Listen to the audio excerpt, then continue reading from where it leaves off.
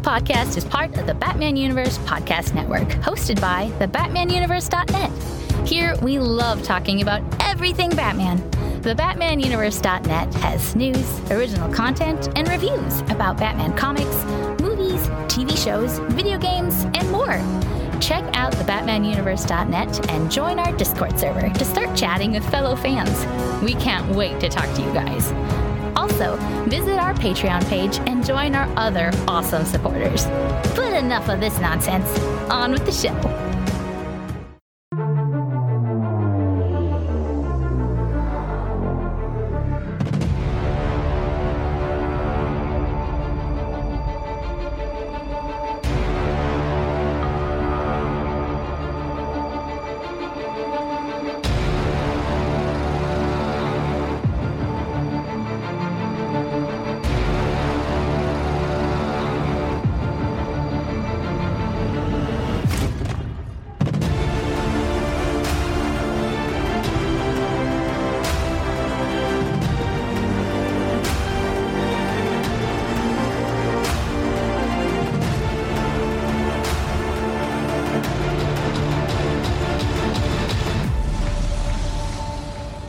Hello, and welcome to the Batman Universe Comic Podcast, Season 15, Episode 18.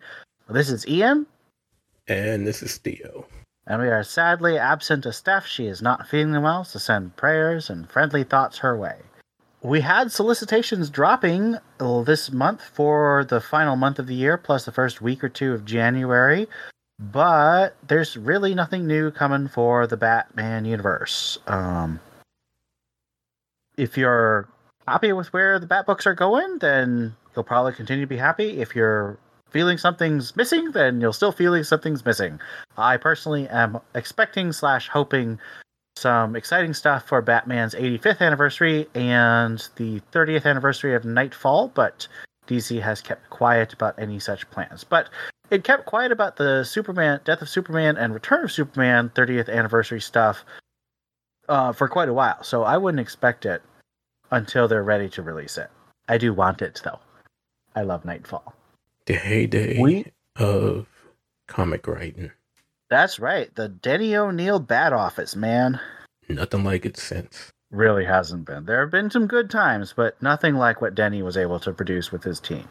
All right, we got a bunch of issues to get through because we're still going through Gotham War. So let's get started. First issue up is Catwoman number 57, Gotham War Part 3, written by Tini Howard, art by Nico Leon. Batman attacks Vandal Savage in his house, but Vandal reveals he legally owns Wayne Manor. Bruce mourns at his parents' grave and vows to save his family. Catwoman watches him, telling her second-in-command Marquise she's worried about Batman. She scolds her troops for foolishness the night Batman attacked. Red Hood arrives, and Catwoman orders him to train her thieves to steal cars at tonight's gala. Batman plans to save Jason, quote-unquote save, but is contacted by the Riddler, who gives him the location of Catwoman's plan at the gala. Batwoman attacks Red Hood at the gala, and Jason leads him away. Catwoman watches the ballet, then leads her team in pickpocketing the audience. Bruce captures and drugs Jason. At the ballet, Dick finds Selina and tries to remind her that she shouldn't be fighting the Bat family she loves. He leaves, and Selina finds herself dancing with Vandal Savage, who warns her that he's coming to take over. Jason wakes up and demands to know what Bruce has done to him. Selina desperately searches for Jason. Surprise! Marquise is actually Scandal Savage, Vandal's daughter, doing her father a favor by spying on Catwoman. So first questions first. Did you read Gail Simone's Secret Six before the New 52? No. You should check it out. It's one of her best works and has some great Bane and other characters in addition to her original characters like Scandal Savage and Jeanette Silver Banshee, I want to say her name was. But anyway, Scandal Savage is from that run, and looks like Tini Howard decided to pick her up. However, this is the opposite of what Gail Simone would have done with Scandal Savage. Scandal Savage was not at all interested in doing favors for Vandal Savage. So, like every character that Tini Howard picks up from other better runs, it's another example of complete ineptness and idiocy. We are at the halfway point in Gotham War. Do you feel like you have a sense of where the story's going? Ask me next episode, and I'll probably have a better answer. Yeah, I mean, this whole Scandal Savage thing kind of comes out of nowhere. Plus, what Bruce kidnapping Jason. Did you expect that? No, that came out of nowhere for me. So I'm kind of like, I have no idea what's happening now. Yeah, nothing makes sense. And like I said, ask me next episode, and some stuff still won't make sense, but it'll make a little bit more sense. But I probably will still feel the same way, which is really lost and confused.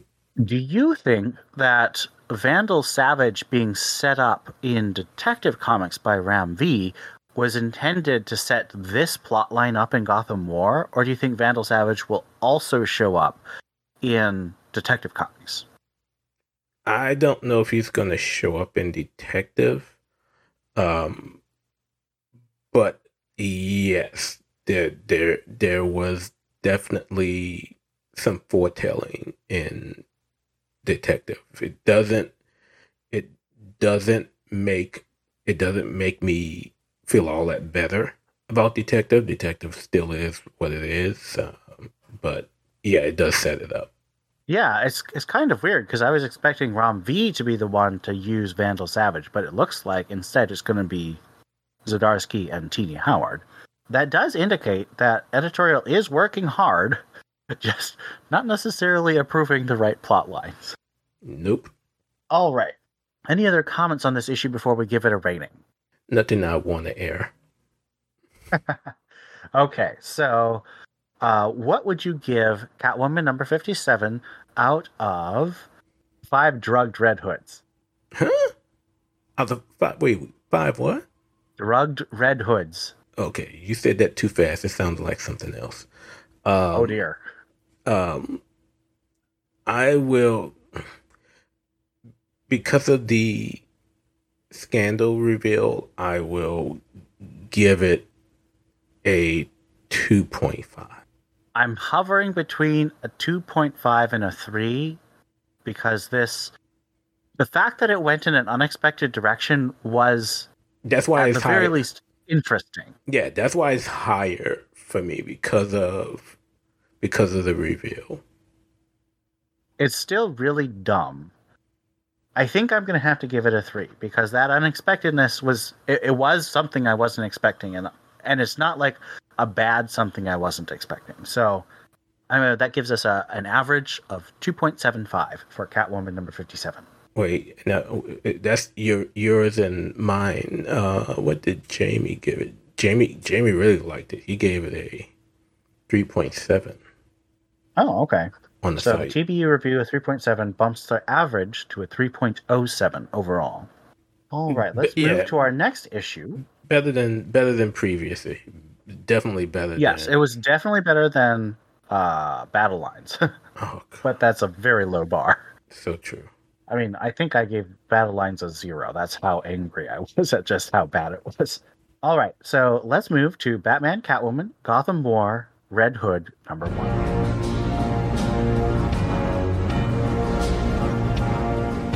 Batman, Catwoman, Gotham War, Red Hood, number 1. Written by Matthew Rosenberg, with art by Nikola Cizmeshia. I hope we said that right. We apologize to all our Croatian listeners. 2 weeks ago, Catwoman saved one of Joker's former henchmen from Red Hood's interrogation. She invites him to the meeting in Battle Lines, promising him friends in his war against the Joker. In the present, Red Hood trains criminals Bash and Simpson in Catwoman's organization, telling them he thinks the idea is a bad one and he will kill them if they screw up. After weeks of brutal training, he takes the two to a bar and demands to know where Joker is. When they don't tell him what he wants to know, he forces them to take a beating from the bikers in the bar. Catwoman arrives and angrily tells Jason they need to send them on a heist. That night, Scarecrow appears in Bash's apartment and doses him with fear toxin. The next day, Jason sends Bash and Simpson on the job. But Bash screws up, alerting the guard. Jason talks the guard down, but Bash knocks the guard out and tries to shoot him, triggering a furious beating from Jason. At Selina's headquarters, Jason clashes with Dario, then fights with Selina as he criticizes her plan. He runs off to find Bash and finds Stephanie Brown in his apartment, looking over a murdered Bash with the words, "Get your own toys, Red Hood," written in blood. So first question is, when do you think this story happens in the Gotham War timeline? Definitely after battle lines and before Catwoman, maybe? Well, that makes the most sense because Batman capturing Jason that's and right. then doing something to him doesn't seem to give Jason... Like, Jason would be in a different state of mind if he were captured by Batman, you know? But it's weird because they released this the week after Catwoman. So that just seems like poor planning by editorial. But what else is new at this time? Not the first time. Just wait till Batman comes out. How does this issue compare to the Batman and Catwoman issues? We're not even going to talk about Battle Lines because it's obviously better than that pile of flaming trash.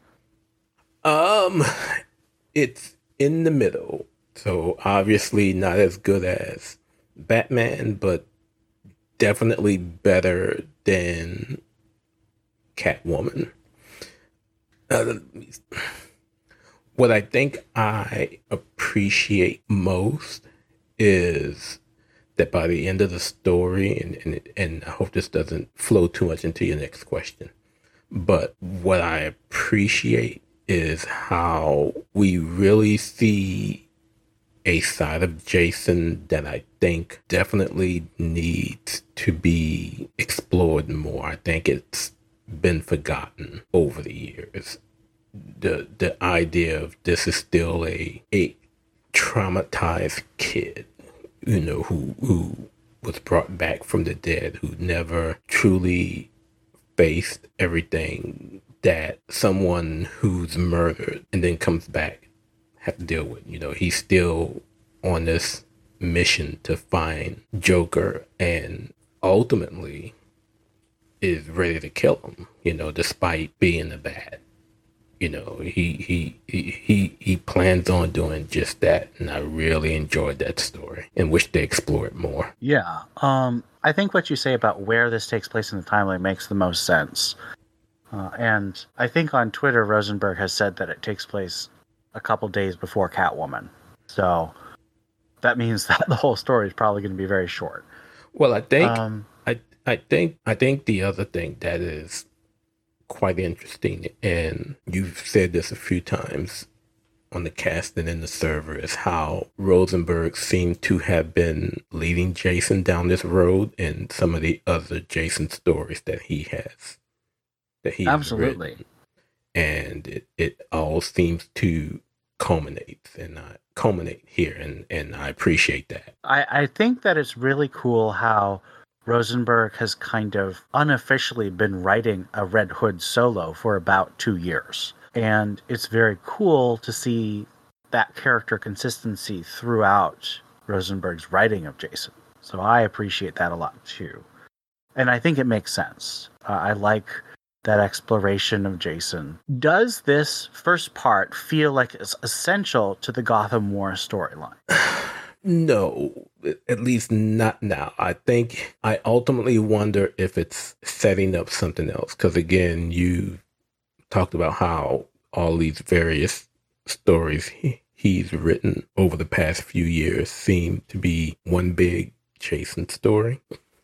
But if it's not within the walls of, or within the realm of Gotham War, and him tailoring it to fit into the narrative, it doesn't mean this story can't be told somewhere else because of the the ultimate narrative of the fact that Jason still has Joker issues. That doesn't have to be told in the Gotham War in order to be a good story. It could probably... Yeah, it almost feels like it could be a standalone just set in the time period of Gotham War. Yep. And I like that since I hate Gotham War. So do you think that this Scarecrow plot, where Scarecrow's meddling with Selina's Thieves Guild, will play into the main storyline? Because we know Scarecrow's involved because he was in that I couldn't remember if villains. Yeah, I couldn't remember if he was in the meeting of villains or not. He was. But I mean, we all know that the rogues are plotting against Selina for what she's done. So they would. I mean, that's the big thing that I just did not buy about Battle Lines, is that it's been 8 weeks and none of the major villains have done anything. That's just very implausible to me. Yeah, just weird. I also really liked Jason at the end of this issue just lays into Selina for her plan, which I thought was the way they laid out the quote unquote sides in the first issue was so clumsy. Selina was obviously the noble and righteous crusader, and she says that Batwoman needed to have compassion to solve the problem. And I'm like, Batman is incredibly compassionate. Shut up. But this one actually says, no, you are giving unrepentant murderers, people who willingly chose to work for the Joker and Scarecrow and Riddler, people who tortured other people for their money and for fun. You're giving them a second chance that they have in no ways earned, and you have no way of guaranteeing that they will not just start running their own little side. You might be creating your new Scarecrows and new Jokers. So I really appreciate this issue for actually giving a real critique of Catwoman's plan that was desperately needed in the first issue. Yeah, it was really good. I especially compared to the other stories. I really enjoy it. This makes a whole lot more sense of a story if we would like to compare it with what happened in Night Terrors, where stuff just made absolutely no sense and was done without, you know what I mean? Yeah, they just kind of went forward and I was like, wait, what's the difference between these two stones? How do they work? I don't get it. Yeah, it was this one again, while it could be a standalone story, it could definitely, it definitely fits in better as a tie-in. For sure. All right. Any other thoughts before we give Red Hood #1 our rating? No. Okay, so out of 5 biker bruises, what would you give this first issue of the Red Hood tie-in? I will give it a 3.25. All right, I give it a 3.75. I really appreciated a lot of what Rosenberg was doing, and I really like the art. Nicola Chismic-Ju, just really fun, and he's been really fun on Twitter and Instagram, so check out his work. You messed it up already. I did. I'm not Croatian, okay? Do we have a TBE review? Yeah, Scott gave it a 3. But his score was really high on the art. He was not crazy about the story. I mean, if you look at it in terms of it's still part of Gotham War, I can understand that. The Gotham War setup is stupid as all get out. That gives us an average of 3.33 overall. Yeah, he only gave it a 2 for right. Wow, that's quite low. Yeah. I did see some other people giving it a low score, so Scott's not alone. And granted, I'm not saying this for, speaking for Scott, but after Battle Lines, I just think there's going to be some negative bias no matter what. I think very deservedly so. Battle Lines is a steaming pile of trash. Hey, you got a second? The Batman universe is looking for Batman fans with something to say.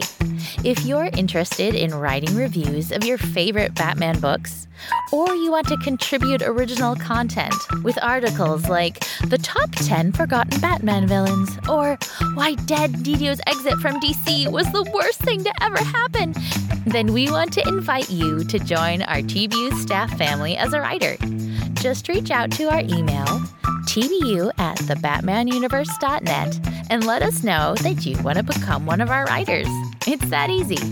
And honestly, there's no reason not to. You get exclusive access to our TBU staff Discord server, you get early access to comics, and you meet a lot of cool people. What are you waiting for? Email us at tbu@thebatmanuniverse.net and let us know that you want to become one of our writers.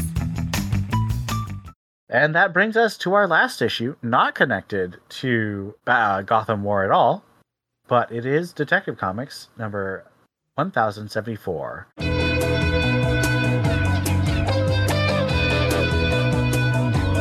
Out of Hell, Part 1. Written by Ram V. Art by Dustin Nguyen. We begin as the police collect statements from low-level criminals in the aftermath of an explosive Batman attack. But the Dark Knight isn't himself. Commissioner Renee Montoya is troubled and has Batman followed by Detective Fielding from Batman Secret Files number 1, The Nature of Fear, by Ram V as well. In Batman's mind, he's a boy again, talking to his father Thomas on a bridge. Thomas tells his son about his own father and about valuing the small things. Bruce finds himself a man again, and Thomas tells him to run, fading to a skull devoured by a building-sized wolf. Detective Fielding interrogates Killer Croc, who says Batman is indeed not himself, and that Sivad and the Orgum troops are searching for the Bat as well. They end up at the old Haley's Circus, on fire.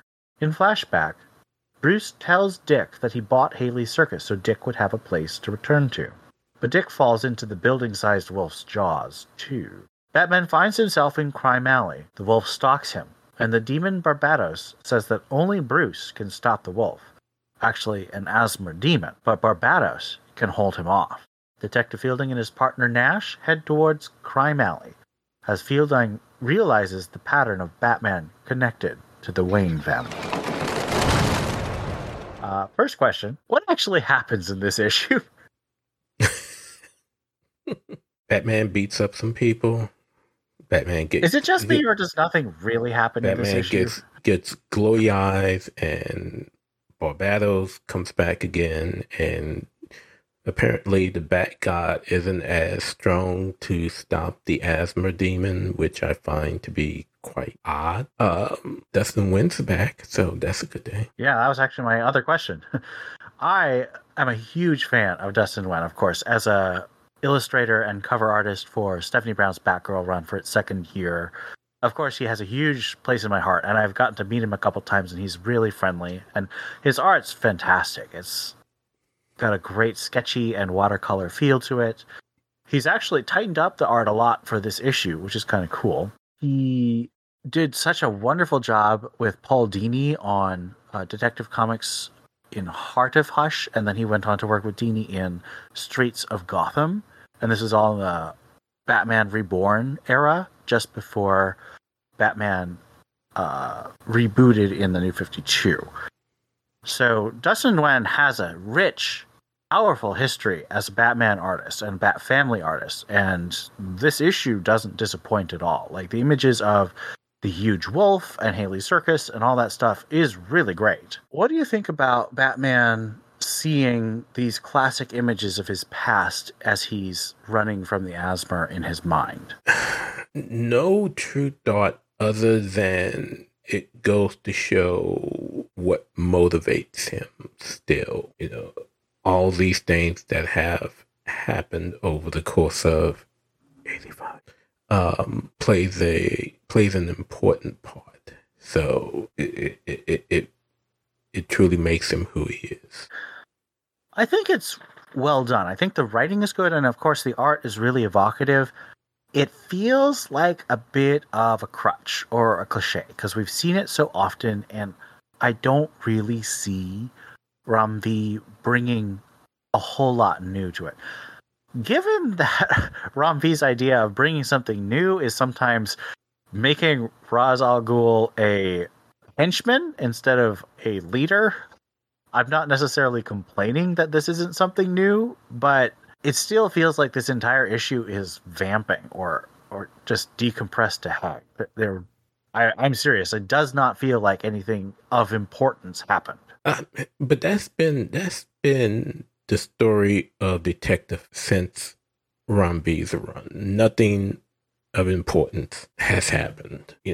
Nothing's happened that has set this book on fire. Well, that's for sure. I mean, there's one thing to not really care about what's happening. Like, I do not care about this Orgum family and their battles with people in the past and people in the future. I don't care about them. But stuff was happening. This one, it doesn't feel like anything's happening. It takes place over the course of less than an hour, and the characters do not progress. No change in state happens. Yeah, this run has been, and this is strictly Theo's opinion, this run has been mediocre at best, and maybe I'm spoiled by the greatness of Tamaki's run, but man, I was expecting so much from Ron V after Catwoman, and it's just been meh at best. Yeah, it's odd because I know some readers are really enjoying it, but I'm struggling to see why. I mean, as I said, I feel like I'm enjoying it most of the people on the cast, but it frustrates me when there's a whole issue where nothing happens. I mean, great art, but I'm not here for buying connective tissue to things that don't seem to matter. So let's move on to the backup. So this is, again, by Dan Waters. The title is called The Ten-Eyed Man in the Hole in the Skull of the World. Art is by Hayden Sherman. We begin as Ten-Eyed Man sits on the rooftops in the rain, trying to figure out what is happening. His normal pizza place was closed, and he accidentally drills a hole in the pizza man's head. Taking Pizza Man to the hospital, Ten-Eyed Man accidentally stops a mentally ill nurse from murdering many babies with ricin poison. Captured and put in jail, Ten-Eyed Man is interrogated by Montoya, who trades a pizza for information, and Ten-Eyed Man disappears from the cell. We see him again on the rooftops, this time happily eating his pizza that he was seeking all along. How does this story connect to the main story? I don't know. I will admittedly say I got halfway through it and I was like, okay, I'm done. I'm going to guess you weren't a big fan of Arkham Asylum, The Order of the World. No.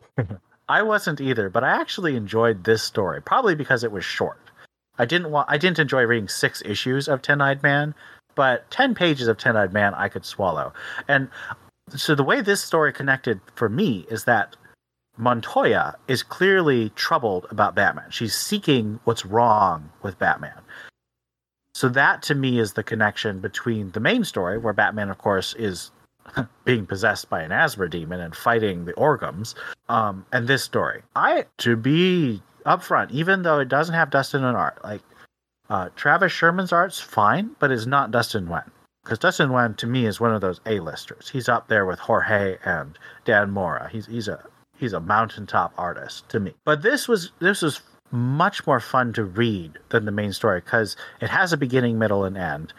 Ten-Eyed Man isn't a fun character for me, but there's humor in his obsession with the pizza, and I appreciate that he saves a bunch of little babies. That's actually a good thing. So it's not him just randomly murdering people for their body parts like he did for all the friggin' 6 issues of Arkham City Order of the World. Also by Dan Waters, which is why I bring it up. I will say he did a good job of keeping the voice that Ron B gave Ten-Eyed Man in those few panels that he appeared in the main story. So yeah, I'm not digging Ron V's run as much, but I do appreciate that he's very collaborative. He's working very closely with his backup writers. And if we're right that he was actually setting up Vandal Savage for Chip Zdarsky, he was working really closely with Batman and Catwoman as well. So that, I appreciate his team spirit, even if I don't dig what he's doing personally. Now, did Waters, I'm not totally familiar with the origins of Ten-Eyed Man. I'm not an expert either. I just read part of the Arkham City Order of the World miniseries. So all I know about him is really from there. Google is your friend. Any last thoughts about either the main story or the backup before we give it a rating? Frank Robbins. So from Night Hill, he's been around longer than I expected. That's a long time. Yeah. Frank Robbins would be 60s or 70s, right? November 1970. Yeah, that's I've been actually doing some deep dives into Batman history on DC Universe, reading about Batman of All Nations and Man of Bats, and some of these guys go back 70, 75, 80 years. Those stories are terrible. It's very disappointing. Don't talk about Man of Bats like that. No, Man of Bats is my favorite. That's why I was reading his origin, but his origin story sucks. I just like him in the modern day. Did you not see how Raven Red kicked ass over messing with his daddy? Raven Red is amazing. I love those two. They're my guys. They're my guys on Batman. I love them so much. Oh, he's such a good dude. And I was so upset when I thought he was dead. I was so glad he's not. We need to do a Batman last thoughts? cast one day. I miss him already. All right. So, what do you give Detective Comics 1074 out of 5 huge wolves? 2.5. I have no clue where this is going right now, and it continues to be a task for me to read, which is not good for the home team. No, not on one of the main books. I gave it a 3.5, but that's largely because of the art and the fact that I enjoyed the backup. So if I were just rating the main story with a different artist, it'd probably be like a 2. You're probably right.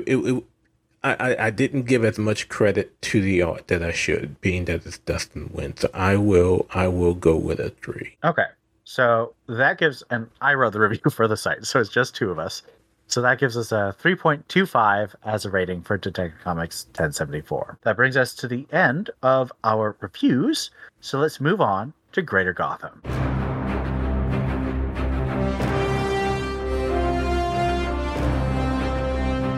Nightwing, number 106. Thumbs up. Actually, a good story. It was a good backup too. This is a thumbs up for me too.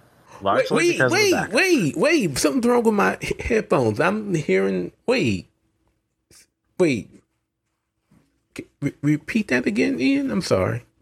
I am giving a Tom Taylor comic a thumbs up. There's going to be a lot of bleeping on this. Yeah, Steph, you got to do some bleeping or cutting out or something. What the? Wow. It has Stephanie Brown in it, and she's hilarious. So is this simply because of the backup story, or was there elements of the main story that you enjoyed also? I kind of am intrigued by the bee being a pirate thing. I think it's an interesting idea. I was happy to see Bee again. She looks nice. Yes, if I was a comic. But I laughed a good bit at the backup story. The art was great.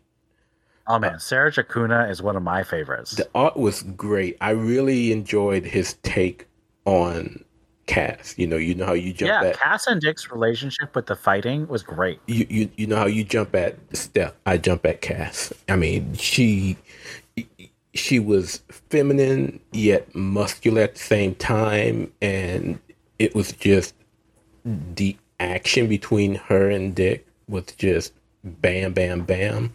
And then them going through what seemed like a college course on making pancakes was just so awesome. And Hatch has got to be, that was his name, Hatch or Hitch, whatever his name was, has got to be one of the dumbest criminals ever. To have to go take a piss right when Steph is walking. I mean, he basically figured out that they were hiding something, and right when the something happens, he has to take a piss. So that was really funny. That was really funny, but it was a great. I enjoyed the initial whole story earlier in Taylor's run, so it's good to see that come back.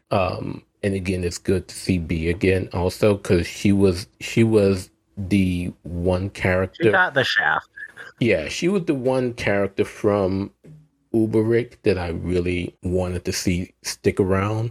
You know, despite most of us being Dick Babs for life, I would have enjoyed seeing the ups and downs that the relationship between Rick, now Dick, would have had with B, with, him remembering and having all of Rick's memories, but they obviously would have had conflicts between Dick's memories and feelings as well. So that would have just been an interesting story to see how that relationship developed or regressed. But backup story was better for me. Yep. No complaint. No disagreement for me. Just mark this day down in history. We never have it again. I mean, if we keep having Steph in the backups and it keeps having Sarah Jakuda on the art, it might indeed happen. Gargoyle of Gotham #1. Remind me, is this the Raphael Grandpa or the Christian Ward one? This is Raphael Grandpa. Christian Ward is next month. It's a neutral. Only because I'm waiting to see what issue 2 has from a story aspect. Again, I am not a huge expert, so I will always have somewhat of a bias against the art style of the story. So I really didn't hold that against it, because again, that's the personal bias. But I'm waiting to see what's next coming into issue 2. I'm gonna give it a neutral. I did like the art, but the writing, like so many artists who become writers, it's so basic and it just feels like I've seen it all before. It was missing something. It just I don't know what it was. Like, an interesting new idea. Yeah, it was missing something, like I said, and that's why I'm waiting to see what issue 2 holds before I can truly say this has legs. And I'm being fair only because I've already read City of Madness. Sorry guys, Virgineers, and I really enjoyed that. And that's another cartoonist type person, being an artist and a writer at the same time. So I will hold off final judgment on Gargoyle of Gotham until the second issue. White Knight presents Generation Joker #5, and I'm abstaining because I'm still not caught up. Still a thumbs up for me.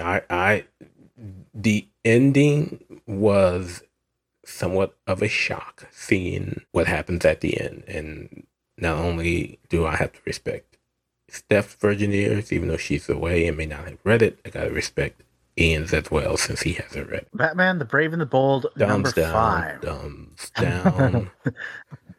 All the way down. Even though the Joker story is back. Whatever. This is a neutral for me. This book is a slog for me to read, partly because I think the stories are too long. It is the equivalent of 2 full issues plus 2 full backups. That's a lot to read all at once. The individual stories aren't super bad, but they also are not super good, and none of them, to me, justify the collection as a whole. So it's a neutral for me. It doesn't make me mad yet, but I'm still just looking at this book and saying, you don't need this book, guys. The Penguin #2. Thumbs up. I'm going to be fair. So I didn't read Killing Time, so I don't know the entire gist of what happened, but as a standalone, even not knowing those events, I enjoyed it, especially seeing how Oswald slowly but surely set the help up. This is a neutral for me. It's really well done. I like the art a lot. I like the construction, but it is a nasty little story. And I don't like villain books for this reason. It just is so nasty. And I know that's the point. So I'm not saying it's bad. I just can't really give it a thumbs up, even though it is well done. So I'll give it a neutral. If a villain book is your type of thing, this is a well done villain book. Spirit World #5. I'm also abstaining on this, so Theo, take it away. This is a thumbs down. This is the first time I've given it a thumbs down that the writing just wasn't there for this issue, and this is the penultimate. So you would kind It of should be ramping up. expect, yeah, and I just didn't feel it, and I know Jamie, who reviewed it, he kind of felt the same way, that the writing just wasn't there for this issue. But I've always been a neutral or thumbs up person for this miniseries, but this issue, just for a penultimate issue, it did not do it. It makes me wonder how she's gonna bring it to a close come issue 6. Okay. We're wrapping up with 2 episodes of Wayne Family Adventures, numbers 102 and 103, titled Bad Day and Personal Growth. Okay, I need to be reminded. I don't know if I caught up to these yet. Well, the first one is about Alfred being sick, and the Bat family makes him soup. Yep, I'm abstaining. Okay. So, as per usual, these are thumbs up for me. Very sweet. Still really enjoying the art. And Personal Growth actually has a huge continuity reference way back to, if you've bought the first volume of Wayne Family Adventures, this is actually a sequel to one of the stories in that. So it's more than just one-off stories now. There's actually continuity between episodes. So very cool stuff. I do enjoy that Wayne Family Adventures has been so well received that of all of the DC webtoons that have been put out, it's the only one still going. Well, I will say, I was reading some Marvel Unlimited Infinity comics last night, and number one, I don't understand what Marvel's doing. Marvel really should be putting these at least either on webtoons or Tappy Toons or something. But also, they need to hire webtoons artists. They hire non-webtoons artists, and it's not a great idea. Well, to do all that would mean Marvel would have to spend money, and they're not. They're barely spending any money on this stupid program. They're not doing that. They're making cuts to cuts. They're cutting the cuts. That's how much cutting they're doing. Yeah, they really are. I think I saw a story that Disney's trying to dump ESPN and ABC. Which is weird to me. Isn't ESPN one of the only things that's actually like turning a profit? Well, if it's turning a profit, finally, it's only because of all the people they've let go. Okay. I mean, I'm not a watcher, so I don't know. Oh yeah, they've let go a ton of their high contract people. So most of the commentators and all are, those who recently retired, so they can kind of get them cheap. I mean, you still have the Joe Bucks and Troy Aikmans for Monday Night Football, but they've cut a lot of pork at ESPN. So if it's turning a profit, it's not because of revenues; it's because of money they're saving on contracts. I cannot say this is a bummer, but it is a bummer for the people who are losing their jobs. Yeah. Let's move to our Bat Fan Appreciation. It's done. So, our thanks to the following patrons. Thank you to Lisa Slack, Hey, Donovan Morgan Grant, DMG, Johnny McCloskey, woohoo, and Ian Miller. That's me. Oh well, you get nothing. That's great. Well, I get to be on the podcast. Yeah, that's true.